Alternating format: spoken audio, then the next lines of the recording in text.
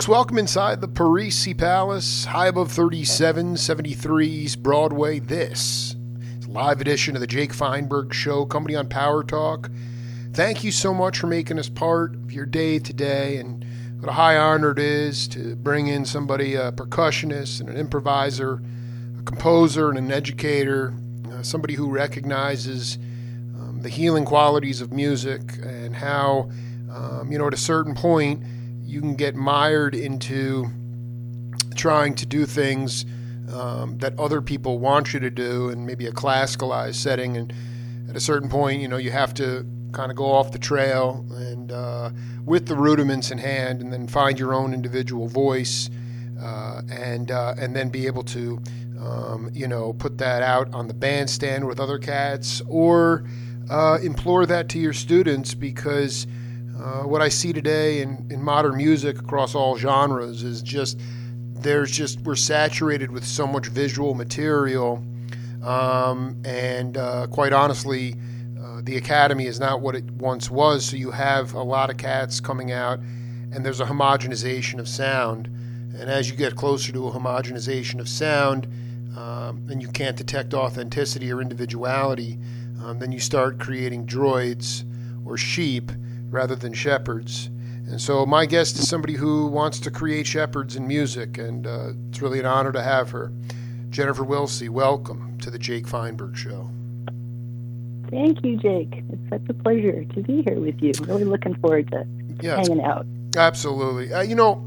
Can you say with a surety that singing or music saved your life?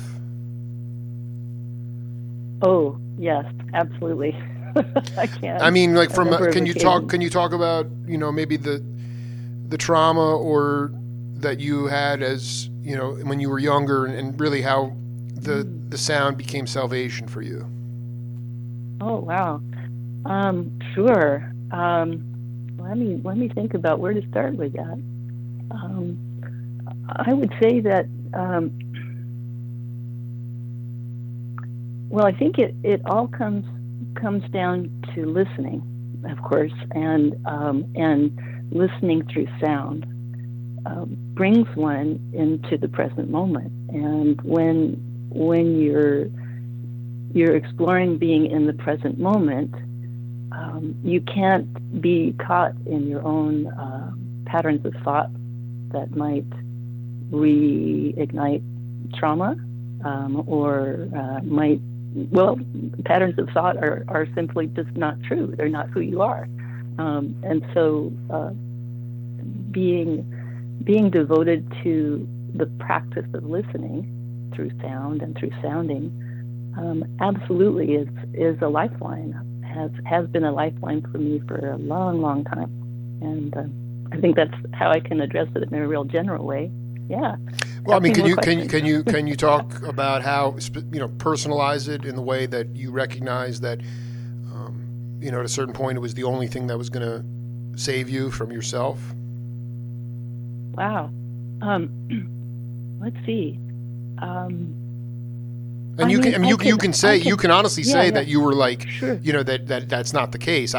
So many, the kinds of authentic creatives, most of them, music is, they don't do it for bliss. They do it to live.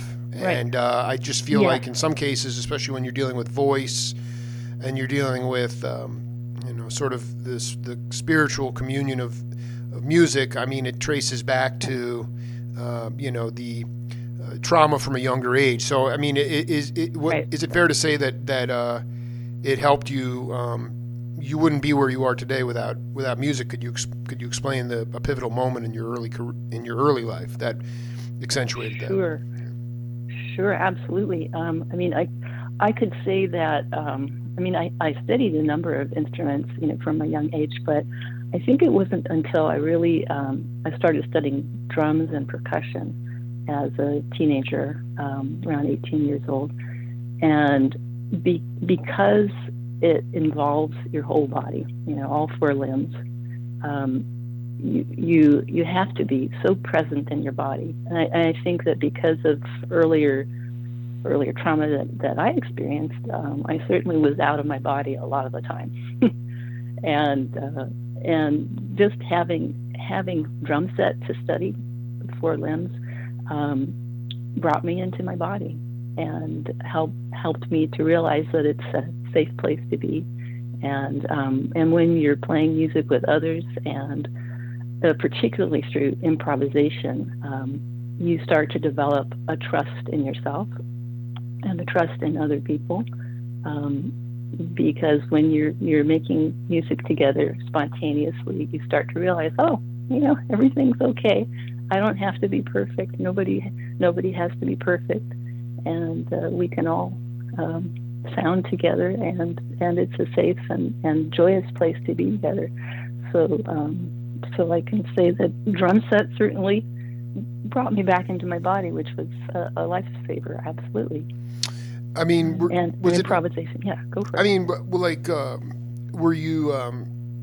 Was it just like a lot of dogma that you were raised with? What was it that made you have to escape your own sort? Well, okay. I'll get into the details if you want to hear it. Sure. You know what it is? I just feel like there's so I talk to so many other kinds of healers, not necessarily musical healers, but in different modalities. That's kind of been my trip, and they're very open about overcoming adversity and then getting to a point where they are really their authentic self. And obviously you are at that point. It's the forever journey, but I think it's just important, to, sure. I mean, to say that you were out of your body means that you were, having to, find some kind of altered state to escape madness. So whatever you want to say, I'm curious as to why that gave you peace. Absolutely. Well, I mean, it would help others to hear the story. That's right. I did experience sexual abuse when I was a young child, and although it was only a couple of occasions, it was it really changed my life, and silenced me basically, because in the experience the abuser told me not to tell anyone. And I didn't for a long time, and so that really changed me from quite an outgoing, cheerful young child to one who was already a very highly sensitive child, but I did not feel safe communicating. I also had a lot of changes, moving house quite frequently. And that's not always easy for kids to change friendships and absolutely so on. It's hard. Yeah. Other kinds of things like that, but not to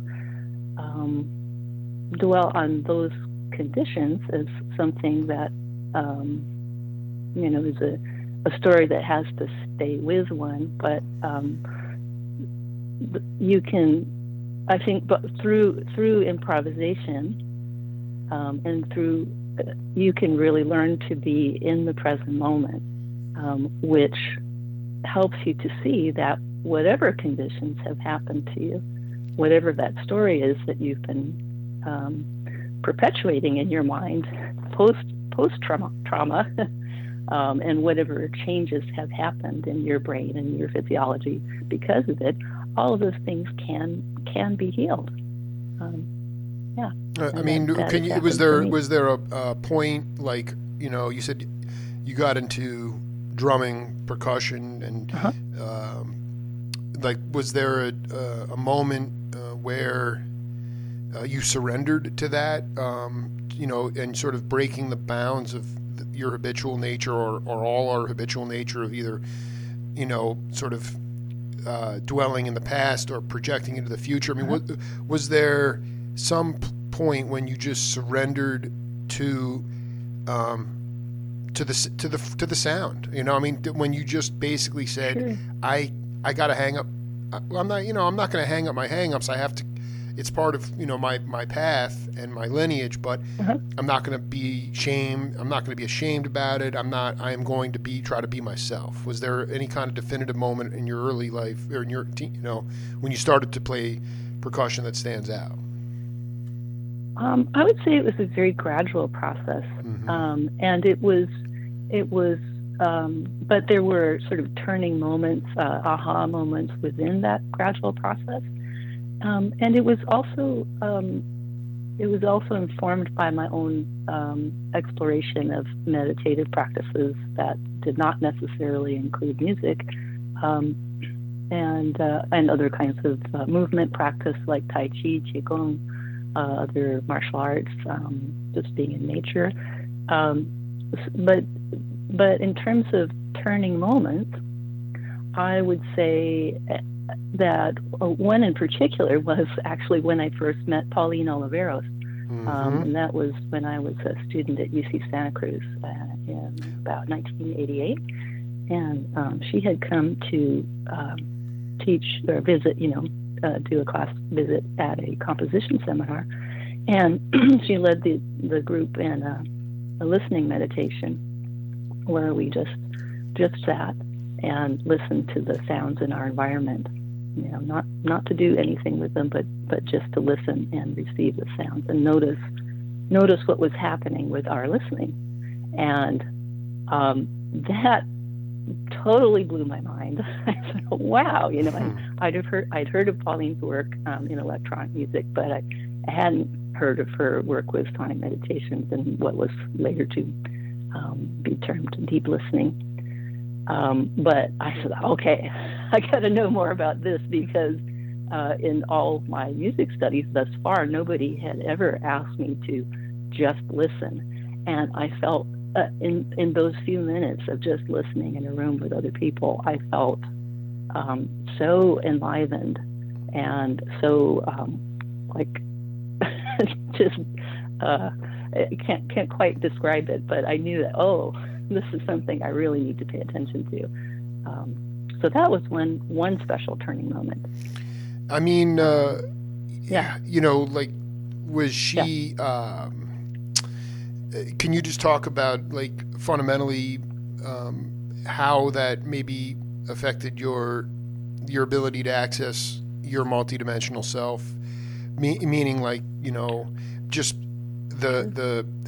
all the great bands, that I listen to, that they all just they're all playing off each other because they're listening to each other. And was it that? I mean, I don't believe that you. I believe that you always have had, very big ears. But what after that experience, how did it change you constitutionally as a musician? Right. That listening while playing music was not limited to the sounds that I and the other musicians were generating. It includes listening to all the sounds present in the environment. Right, the environmental sounds. That's beautiful. Yeah. Okay, riff on that. Yeah, I mean, most really, musicians who are really into it find a way to do that at some point. If it's not just listening to the acoustics of a space and really playing to the room, I would say, most great musicians find their way to that. But it was something that had not been explicit in my study that far, thus, up to that point. So that was a big mind opener to, it involves all the sounds that are happening. And so when you start including all the sounds that are possible to hear, not only while you're playing music, but actually all the time, as much as you can remember to listen, it starts to open up it expands your sensitivity, not only to sound, but to other modes of perception. So when you talk about multidimensional being, listening like that, developing a practice of listening to whatever you can hear all the time, is like a portal through sound perception. You will also open up to other kinds of perception. So not only your five senses, but you'll start to realize, I am more than my five senses. there's a lot more to be perceived in life than what I can see and touch and taste and hear and so on. What explain to the layperson listening what are some of those like multidimensional things, portals, or maybe even specifically, like, can you give an example in your Sure. own like Well, what have you discovered? Yeah, well, we all have intuition, right? We all like when you walk into a room and see who's there. You can tell if somebody's angry or somebody's sad or whatever, or somebody wants to do you harm, or somebody really cares for you. You can feel those things and be aware of them without necessarily reading a person's body language. You can just know. Very often we experience what we would call a deja vu. We know that Sure. You're thinking about somebody and then they call you, or vice versa. Yeah, I just feel like sometimes I feel like there's like times where I feel like I went through that situation in a different time in my life. It feels so real. It's like a double up. Yeah. So I think when we give ourselves permission to validate our intuition as it happens in everyday life, we start to realize, there are more and more layers of that are possible, and they're not woo-woo. It's actually what we have as human beings, our capacities. When people talk about, for example, being able to see auras, that is just becoming aware of being able to perceive the electromagnetic field around people, around human beings. And it's not the mistake happens when you think, I have to be able to see that with my eyeballs, right? Through visible bandwidth. But actually, it's you can see it better closing your eyes, and just to start to become curious. What do I notice when I close my eyes and look at a person? And you start to be able to discern, that's actually something that I'm perceiving, or that's me thinking I'm seeing something. You start to perceive your own kind of true north of what's an actual perception versus a layer of a belief about what you're perceiving. Does that make sense? Oh, it's important. I mean, it's a lot of it's a lot of what I've been cultivating in my own life and being on the road and actually bringing a vibration to live music, especially with my peers, to be able to create create the environment to allow for collective consciousness to be increased, not just a lot of people. There are people that will say to me, "Well, how can you expect the audience to go there if the musicians don't go there first?"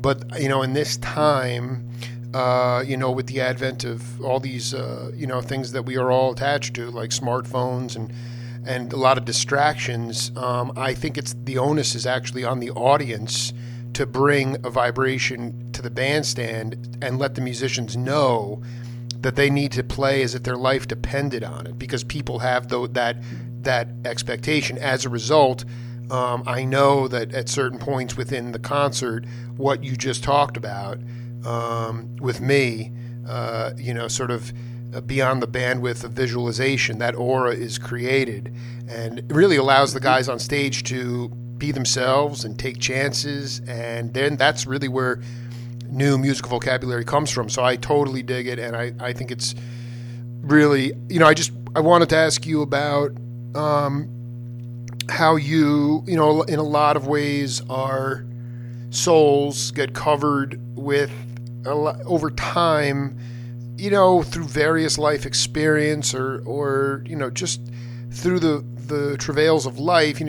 Our souls get shrouded with trash, or get some garbage, and you have to kind of clean or cleanse it and develop that strong sea of chi. You know, I'm a Tao. I received the Tao 10 years ago. So I wanted to know how, you know, so that, you know, so Jennifer Wilsey doesn't come back in the next lifetime having to work on the same, you know, sort of Achilles heels or habitual nature, how you use music, listening, deep listening sound to clean your soul. Interesting. Yeah, absolutely. So, a couple of things that I do before I actually make any sounds. Yeah, and I just want to be clear about myself. something. I also want to say I should, Yeah, sure. you know, I do not try to answer my question. Just go where your mind takes you. You don't have, you know, sometimes these things aren't even real questions. So just riff any way you feel. Oh, I hear you. So what I find is super important before making any sounds is to ground myself. And the term grounding is certainly becoming more mainstream. You hear it referred to in cognitive behavioral therapy and other, you know, other practices, other therapeutic modalities. So, and of course we hear it in martial arts. So there are different ways to get there, but essentially it's creating a connection between your body and the earth. You know, it's you use the power of your own mind, your visualization. What I tend to do is to imagine, for example, like a big column of light starting from around my hips, the base of my spine, and connecting with the very, very center of the earth.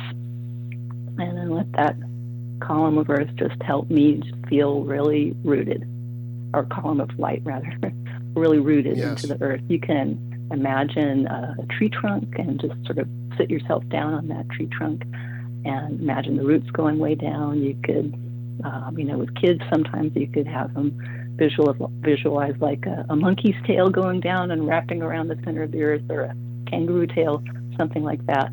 So you can use visualization to help you shift your awareness and let yourself settle down. Others do it through, you know, noticing, say, 5 things that you can see in your environment, 4 things that you can hear, 3 things that you can, I forget what the order is. Let's see, hear. You go through your 5 senses, essentially do a 5, 4, 3, 2, 1, and bring yourself into the moment.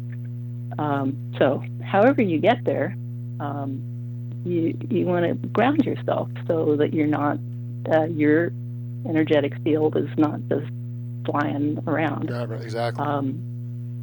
Yeah, so you get grounded. And the other thing is to make sure that you're here in the present moment, and you know it's not always going to be 100%, but you can deliberately say, okay, well, I know that part of my thoughts have been on my job at that place, so I'm going to kind of reel myself back in, and from that job and from that person I've been worrying about, or this thing that was bugging me, and you just kind of deliberately go, okay, I'm going to bring all that energy back into my body, and I'm grounded, and then bring your awareness into that place right behind your eyes and in between your ears, right in the center of your head, so that you find a place. It's a great way of finding neutrality in your thoughts and in your listening. So those are things I do just to prepare if I'm not already grounded. You mean you're talking about the third eye? Yeah, third eye. Yeah. Mm-hmm. Sixth chakra, I guess. And then once you feel like, you know, you are grounded in mind, body, and spirit, I just, you know, I'm curious about how to unshroud the soul to create, you know, dharma and karma. I feel like it's all kind of co-joined together. especially in this time that we live in now. I think some of it relates to the, because we all have the divine masculine and the divine feminine within all of us. Mm-hmm. I actually wonder if you could talk a little bit about, when you are in this state of contemplation and peace, groundedness, what are some of the qualities in men that, the divine masculine that need to come to the forefront in order for not just women to trust them again, but also like how we can function and live in a civil society? What are some of the things that you believe? You don't hate men. It's not like, no. But men feel like they're under attack. They feel threatened. Some of that has to do with, just sort of the people call it woke culture, or sort of politically correct. I mean, I can speak for myself that I was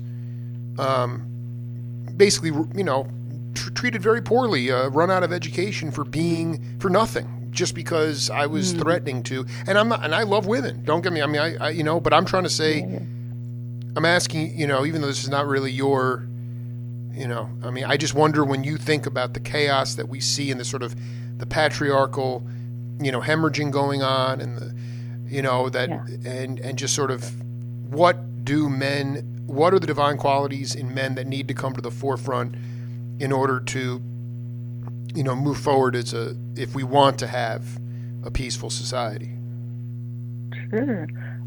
Well, I think that, and I think that it all comes down to each of us learning how to love and validate all aspects of ourselves. And of course, this does not mean that any kind of wrongdoing that happens in the world does not need to be held accountable. People don't need to be held accountable for wrongdoing to others. But as we all learn how to embrace and validate all aspects of ourselves, including all of the aspects of the, as you mentioned, divine feminine and masculine, the more that we do that, the more that we are healed, and I think are able to do the right thing and not harm others. And we also can experience forgiveness wherever that's appropriate. Does that answer your question? Well, I just wonder if you, as it relates to like what are the, maybe even just, we just sort of see, some people would say it's like, this is like the death cry of the patriarch, but, there has to be some kind of balance. We're not in balance. I mean, do you think that if women were in charge, that we would be why would we be in a better place? I think that is, you can't get much lower than where we're at right now. I don't think that, it's definitely the darkest time in my memory. And, you see the solutions or the morality and the ethics sort of cast away. It's bizarre, and I just look at that as an imbalance. It's just an imbalance, and I wonder, what are those qualities within men that need to come to the forefront? Like, is it listening? Is it, absolutely. What? Yeah, I think listening. Yeah, and then what does that mean? I mean, at that point, listening and then having a dialogue. I mean, that's the thing. It's like there's a different. What's the difference between listening and hearing? Oh, that's a good question. Well, I think I want to try to get to more of what you're asking there. Sure. And let's include listening and hearing there. I think that, of course, there need to be structural changes in our institutions where a diversity of voices are actually at the table. And So that is something that does need to continue to change.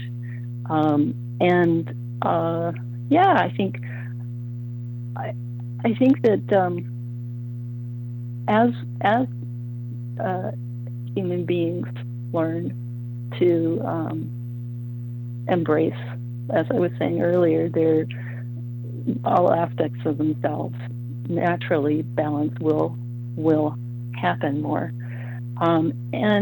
This has to mean that all of the wonderful qualities of running more male energy in the body are validated and embraced and appreciated. That has to happen at the same time, as with all of the wonderful things about running more so-called feminine energy in the body should need to be validated and appreciated and embraced. But the only reason that those things don't happen is because of fear. On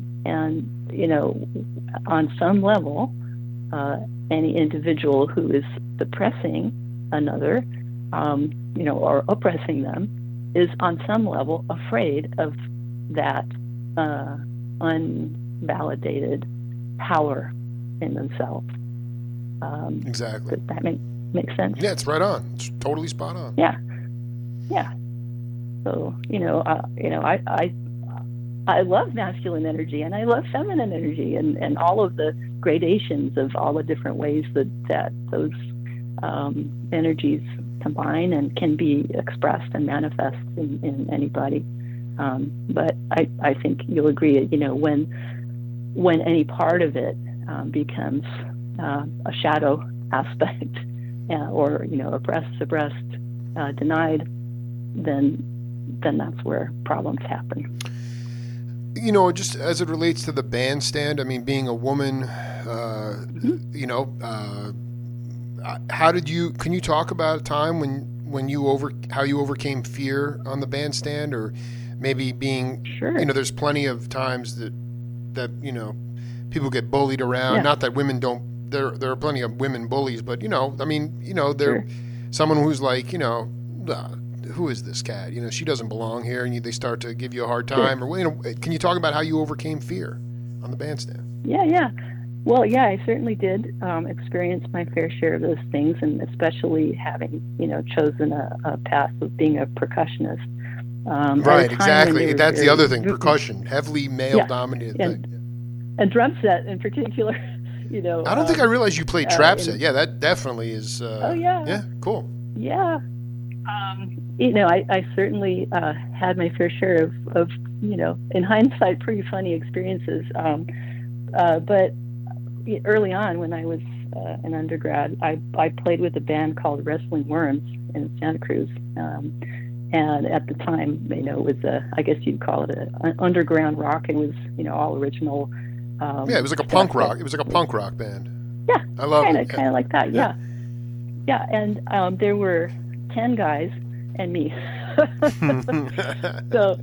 so what was such a wonderful group of guys. But there I was, the only female in the group, and I was one of the two drummers. I had some funny experiences there with people. Can you talk about one? Can you give an example? Can you give one?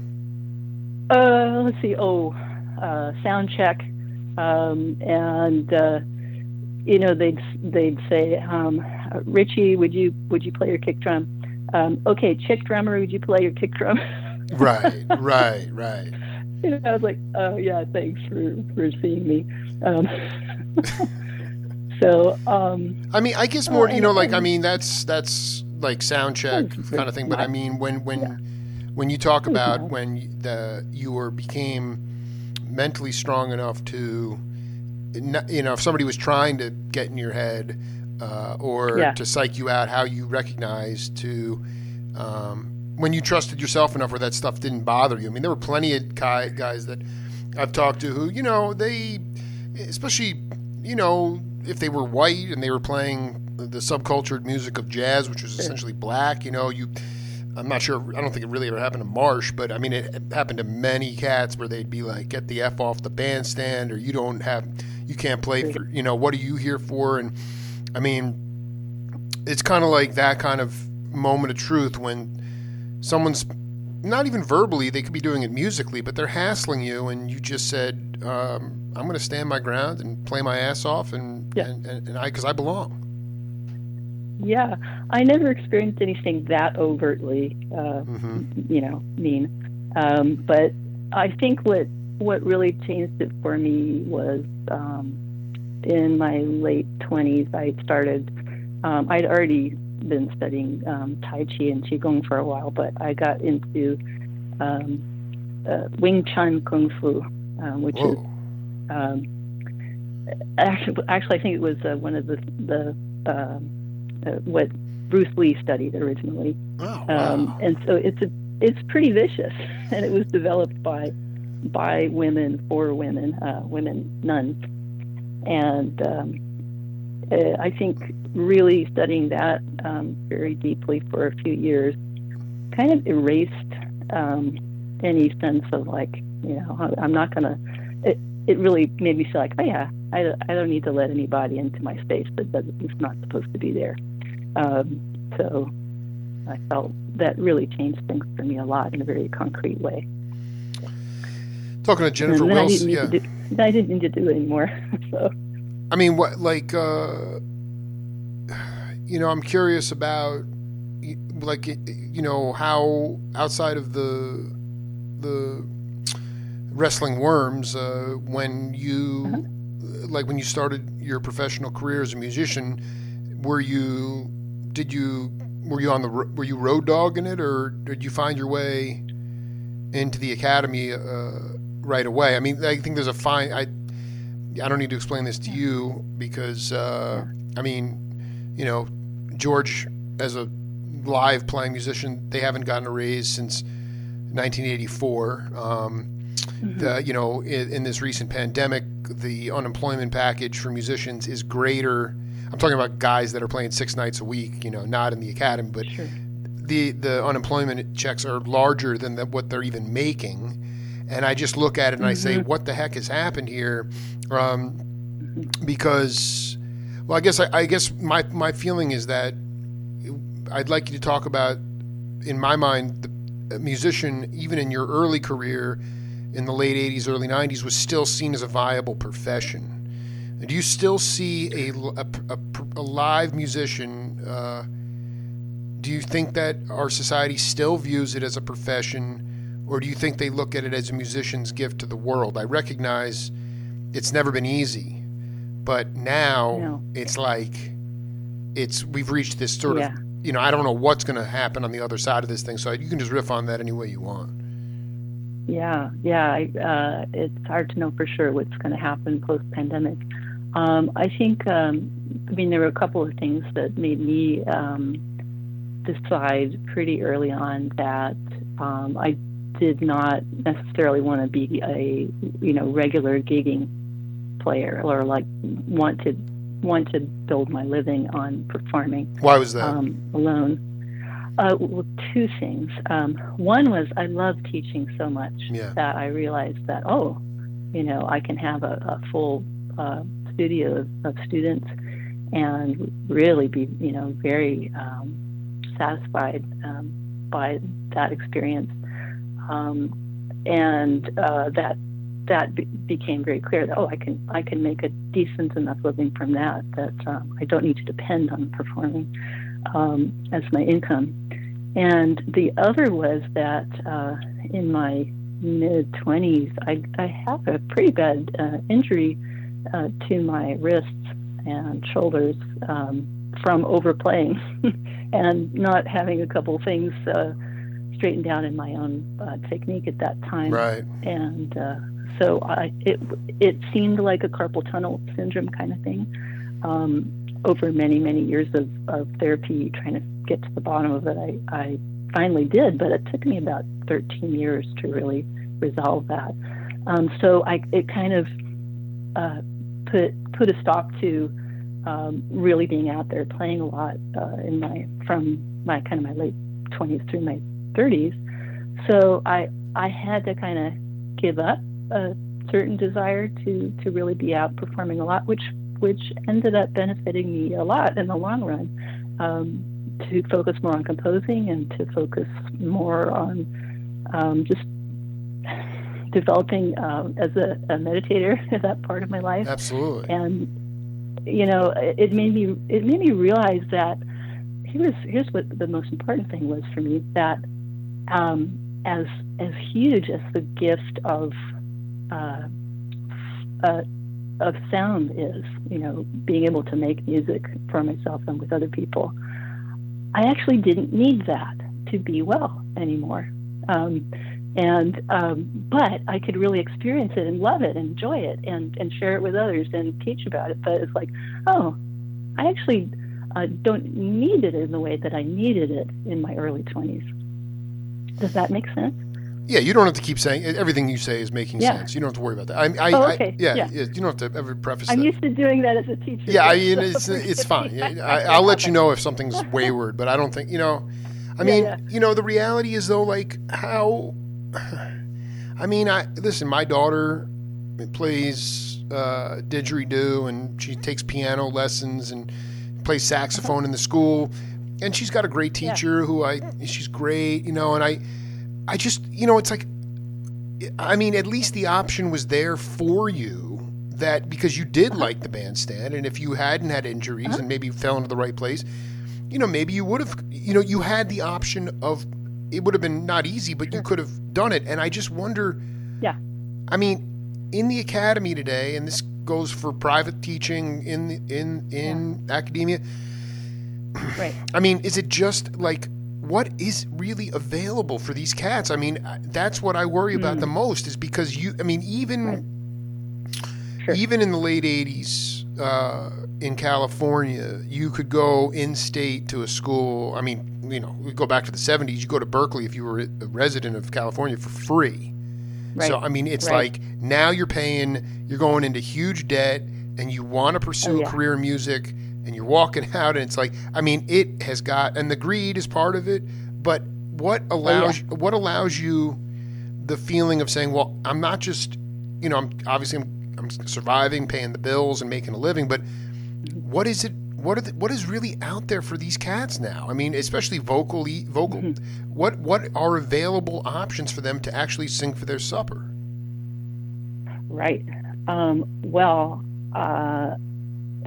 I said earlier, there's a lot is changing now, and a lot has yet to be seen post-pandemic. What I usually do with my students is help them to clarify what it is they really, really want from music, and if they feel so compelled, just intrinsically, like, I have to make music. I just try to help them to stoke that desire and get clear on it, what it is they're actually wanting from it, so that they're not just kind of flopping around into it. They really get focused on what it is that they want. Because I am convinced that if they stay focused on what they truly desire from a soul perspective, they will find a way to do it. Absolutely. And they will create that. So there's no doubt that will happen.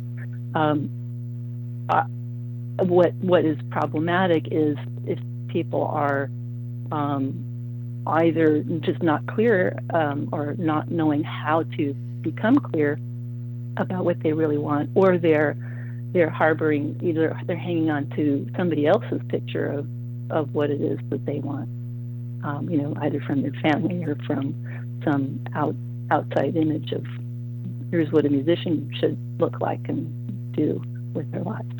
So I just try to help them find their own pathway, get clear. How do you get them, how do you help them, put them on a path to, I said in the intro, it's I don't. Mm-hmm. There are so many great musicians in every town in this country, and a lot of them are very individualistic. But the problem is, I mean, what used to be promoted, I found Pauline Oliveras records, from the 70s, or, stuff that George was doing with Denny Zeitlin, or, these things were, this stuff was being promoted, like individual sound, Sure. creative, communal, individual stuff was like applauded and marketed, okay, to a degree, I mean, but it was like, oh, they're doing something different. That's cool. And now everything's and a lot of it had to do with the fact that there were not some classical schools, but outside of North Texas and Berkeley, there really were no jazz schools. I'm talking more like 60s and 70s. Sure. Everything's been codified now. How do you that fine line between getting them clear on what they want to do, even though, as anybody would say, at 20 years old or whatever, students, nobody really knows anything about them. I didn't know anything about myself at that time, so it's kind of a tall, Right. That's one thing. But and then how do you try to? Because we're just saturated in so much information, and most of that information is mediocre. So how do you get them to become authentic? How do you get them to at least get them on the path of finding their individual voice? And maybe you can give an example of without naming names, of somebody that you worked with that some days were longer than others, but at the end, now where they're at, they found themselves. They found their voice. Sure.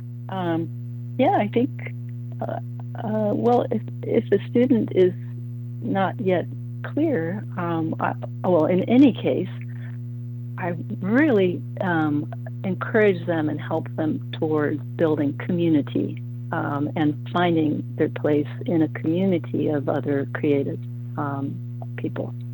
So I know that when creative artists are actively engaged in a community of other creators, then all kinds of new things can happen. That's where innovation happens, and communication.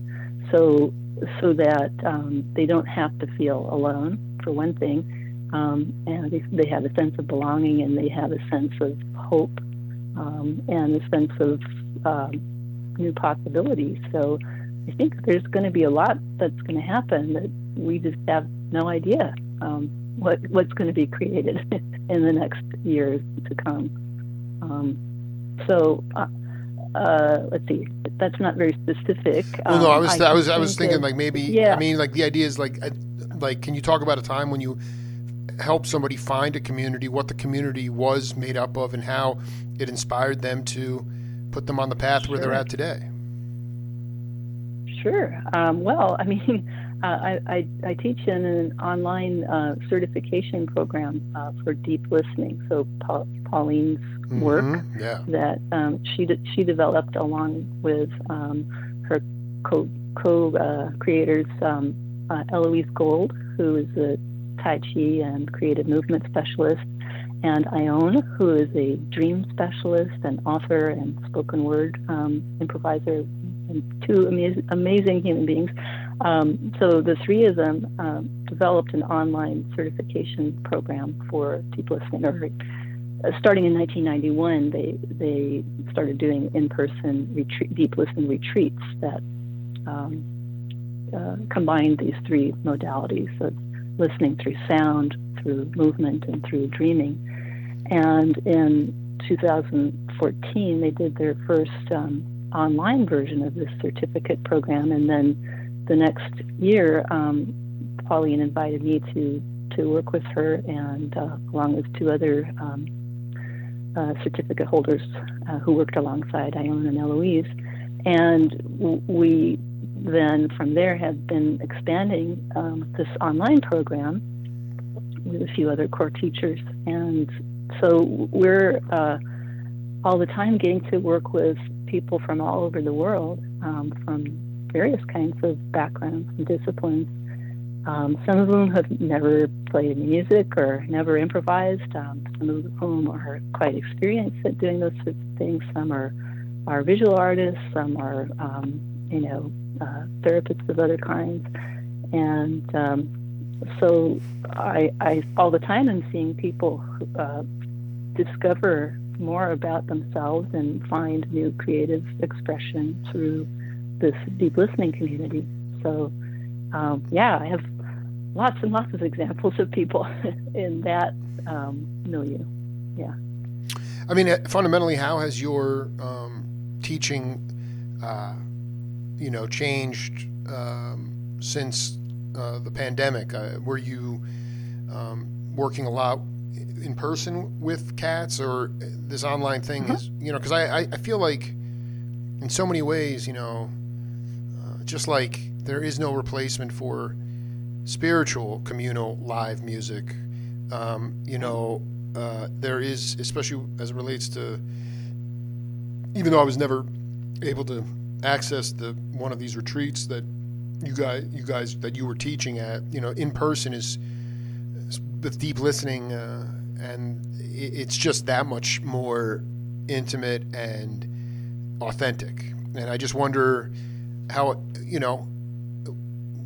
your livelihood has changed. I mean, the online thing is, thank God we have it, but I don't know. Yeah, absolutely. But I mean, has it been? What has been the hardest part for you since the pandemic began? I mean, do you feel like? Certainly, I miss seeing people in person and getting to be right there in the same room with them. But really, not that much has changed. I was already teaching the deep listening courses online, so that's just continued. And one thing that has been on hold is my private classical percussion teaching. It's been on the stage simply because not many people have access to timpani and marimbas and things like that. But that'll come back. And my musicianship teaching through Mills College, that's been a big challenge doing that online. But it's working out. You just have to focus on what does work well and build from there, and get creative. So financially, things have kind of stayed pretty steady for me. I've been very fortunate in that way. Yeah, actually, when last time I talked to George, I think he's thriving in this environment. Actually, I like not commuting. But also it's like, I mean, he seems to. Yeah, I mean, I'm not even talking about the financial component of it, though that's important. I mean, it's more like, if you feel, because you're so devoted to your craft that, after a while you don't want to just be not just going through the motions, but you wonder about that lack of. I mean, we were already separated from each other enough before the pandemic, and now we're even more walled off. And I think it just comes down to, what in your mind, what are the greatest qualities of leadership that can impact, the communities that you work in to affect positive change in their worlds. I mean, people, you say things like, oh, that'll come back, classical percussion. I quite honestly, I mean, we are at a point where, I mean, if we need a lot of luck for things to come back, a lot. We are in a severe crisis as it relates to culture. In fact, some of the older musicians would say that we no longer have any culture. We're one big civilization. And again, it goes to this homogenization of everything going on, and how that seems to be, let's just get them to play like that because that's what the last hit was like. Or, obviously the machine parts are obviously a major issue as well. But it's just like this idea towards, how do you push back against conformity, and what are the most important qualities of leadership in your mind as a teacher of deep listening? Right. Well, first of all, I want to make it clear that I really recognize how privileged I am to be able to work from home. and to continue to do what I do online. So I'm not personally being affected by many of the things that so many are affected by right now. So I have to acknowledge that first. Absolutely. And I think so. I'm lucky to, within what I can do online, too. I feel like the most important quality of leadership that I can offer is modeling being grounded, being present in the moment, and having amusement, being playful. Yeah. And I think play is so crucial. So when we can approach whatever we're doing, any kind of music making or whatever we're doing creatively from the point of view of just getting curious and getting playful, that solves a lot right there. So I think that's a very important quality of leadership, is being playful. A lot of people would say that. I just want to be clear. I mean, can you talk about play? Because a lot of the Dizzy Gillespie, again, I know you're not a touring road dogging jazz bebopper, but right. he's like, right. We're not playing, man. We're not playing. People would say, oh, you're playing. People say, oh, you're lucky. People, I'm talking about live musicians too. I mean, they say, oh, you're playing. You're lucky you're getting paid. It's like, they're not playing. You know this, the amount of hours and dedication, struggle, hardship, failure, falling down, and then this connotation. I know what you're talking about. You make it more stimulating and engaging, but that word play is a tricky word as it relates to music, because play connotates fun, and this is it's serious stuff. That's the way I feel about it. Yeah, right. And you have to be working hard and very serious in order for it to matter, right? You haven't gotten to where you are without, again, I totally know what you're saying about, because George and I, Aladdin, Matthew, and I mean, those guys were masters of games and playing and and bringing in different, like, multi entertainment people, playing off comedians and this, that. And I mean, it was just, and somehow they walked out of the clubs with money in their pocket. I mean, it was brilliant. I mean, it was just, it's a very different, I think that's what I want you to talk to people about who are going to hear this podcast when it goes up today, tomorrow, or after we've left this planet, is that because we live in this time, everything is driven by data.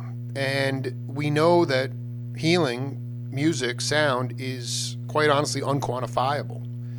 And I just wanted you to talk about, to people that have, the ability and the power to, to create budgets and funding, and, why is music essential for our salvation? I really think we are at a point now where, people love food, and you hear all this stuff about bars and restaurants cratering and getting bailed out, and that's that's fine. Okay, so we have,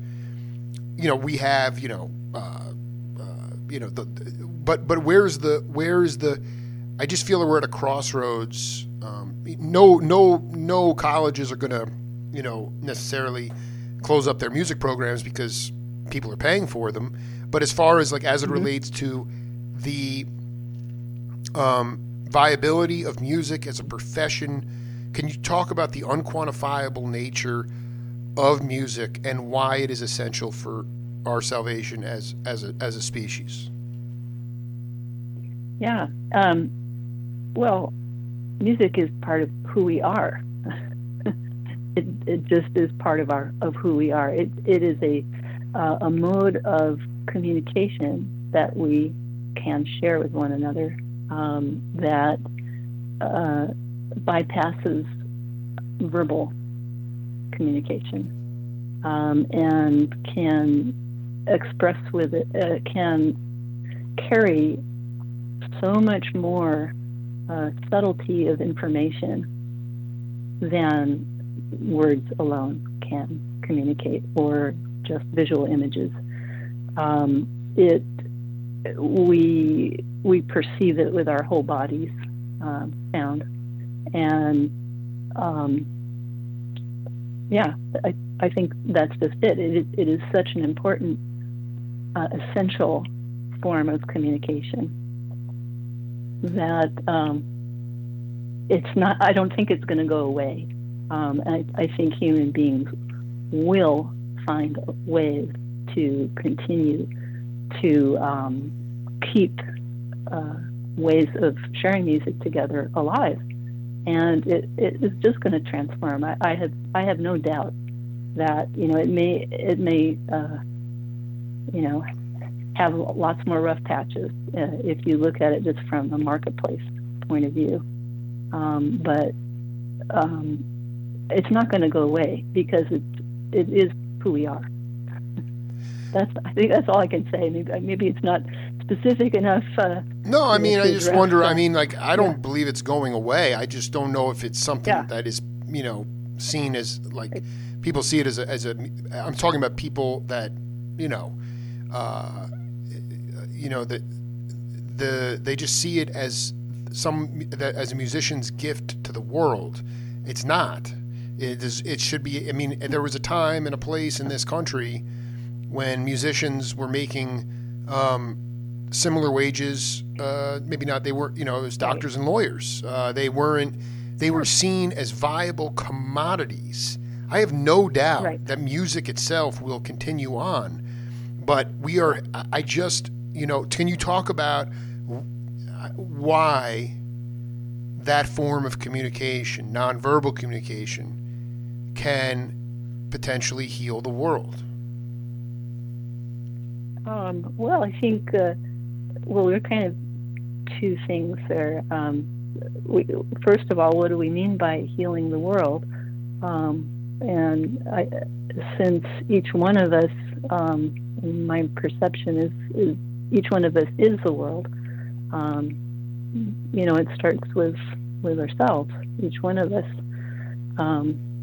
assuming responsibility for our own self-healing, and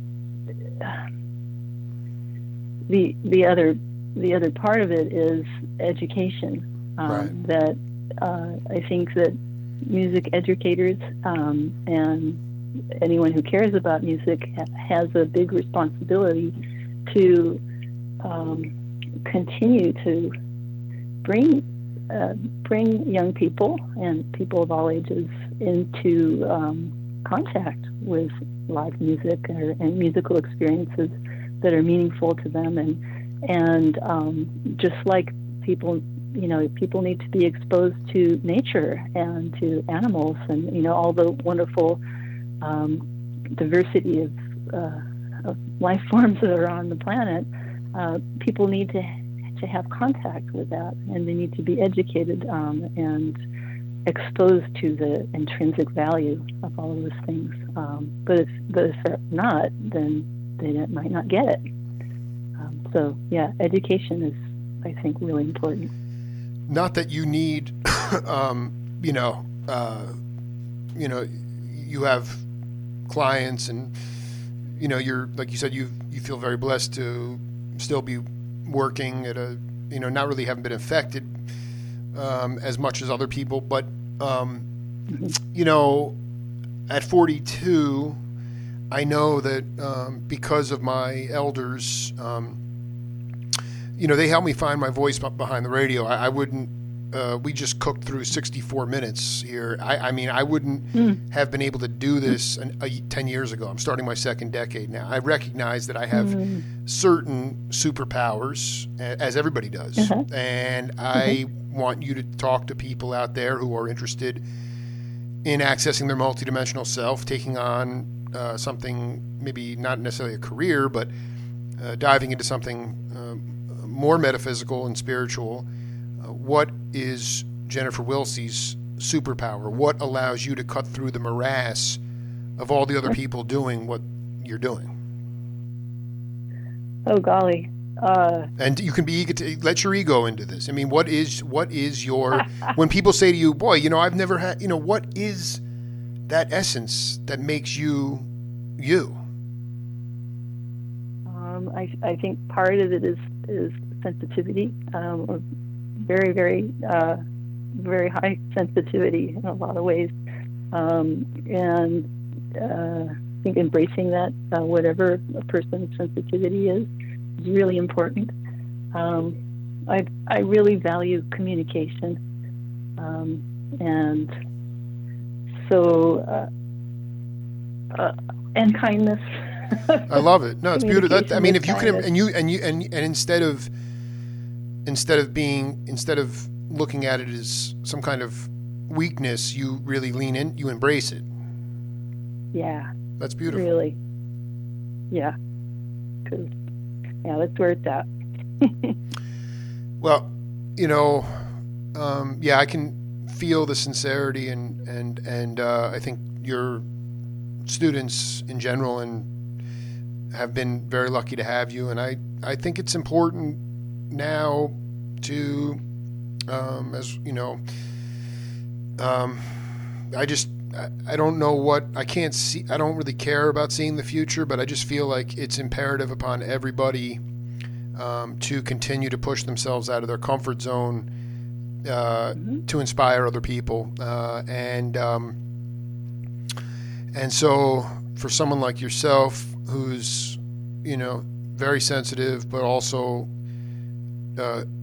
craves communication, nonverbal or verbal, and wanting to be playful, curious within music, I think, I just think it's important that that you continue to, I think, go out and not, and keep pushing the envelope, just because, like you said, within communities, once you get into a community or new community, all of a sudden, the innovation takes place. And I think that, for me, I want to continue to create for as long as I can, and continue to get this information out to the public, in books, using new media, and just continuing to go out and sort of take that insecure path wherever it leads me, because I think that,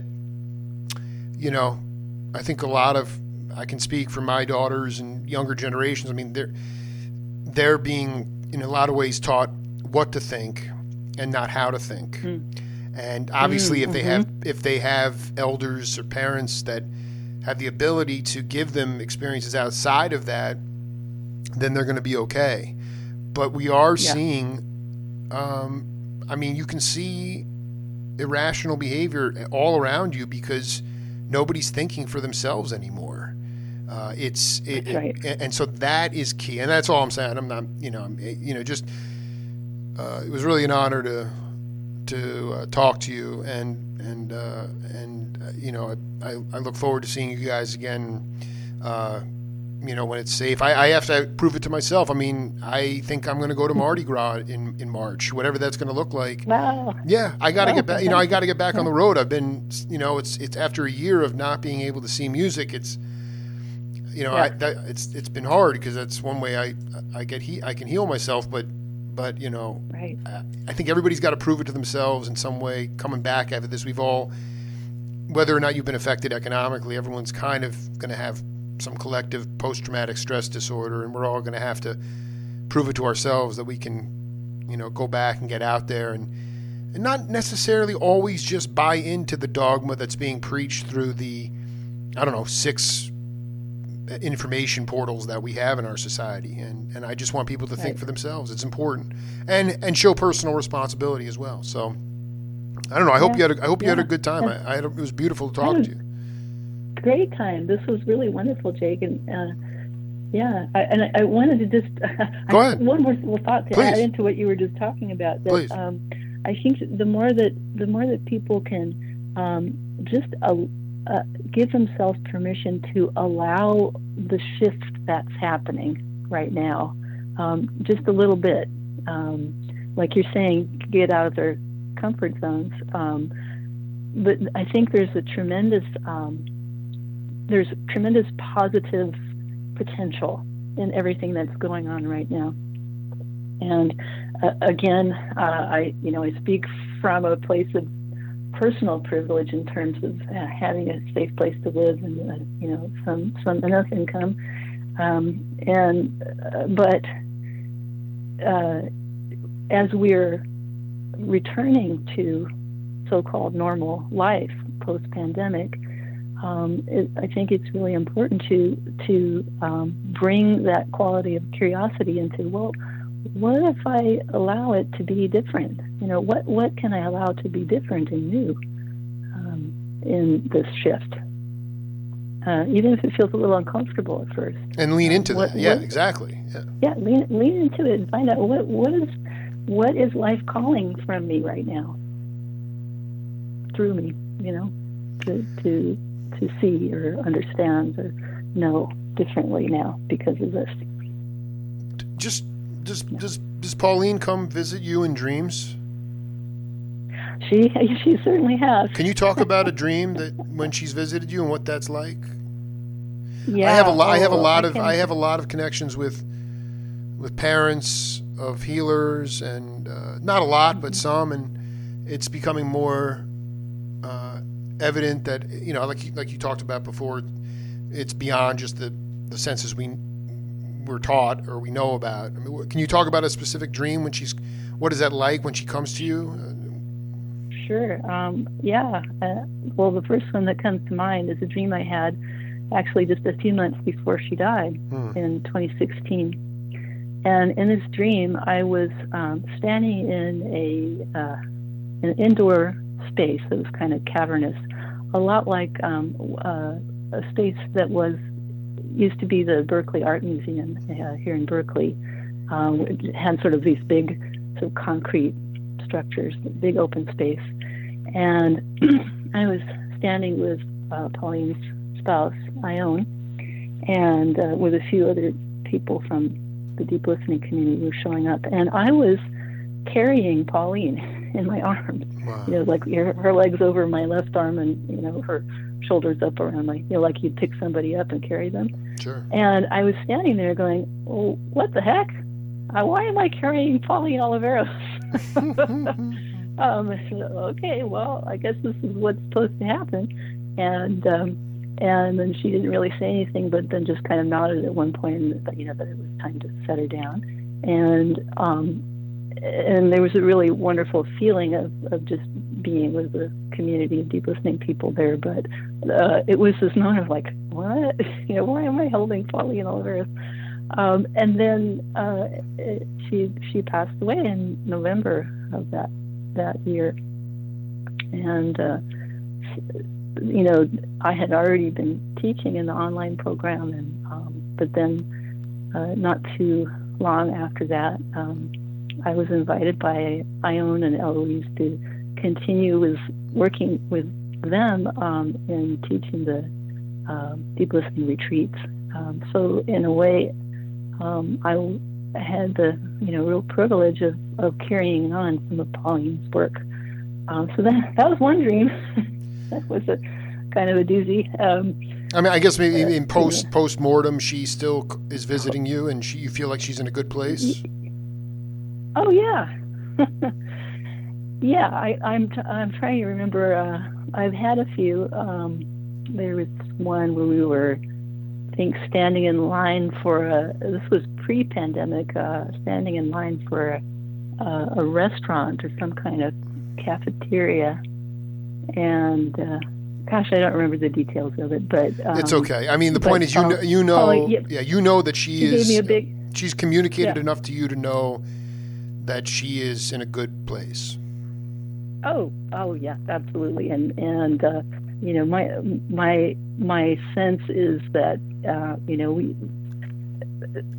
we get to experience time and space here in our lives on this planet. But life is so much more beyond our perception of time and space. So, Pauline's not gone, and that's right. That's right. Neither will either of us be when our bodies are done. So, it's kind of like the communication doesn't stop. It's all there whenever you want it. Bless you, Jennifer. I hope to see you very soon. It was great to talk to you. Likewise, Jake. and lots of blessings to you and all that you're doing, and really, really appreciate everything that you're sharing with everyone. It's really wonderful work you're doing. Oh, thank you, my friend. It means a lot. And it'll Right. continue on, hopefully Okay. better days ahead. So bless you, and say hi to George Marsh for me. I sure will. All right. All right. Later. Take care, man. Bye.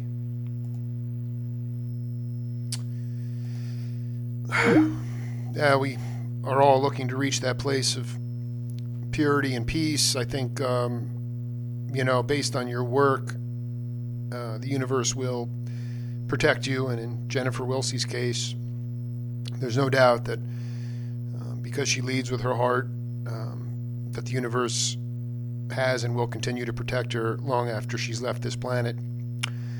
We'll be back with Johnny Vodakovich at the top of the hour. This is the Jake Feinberg Show on Power Talk.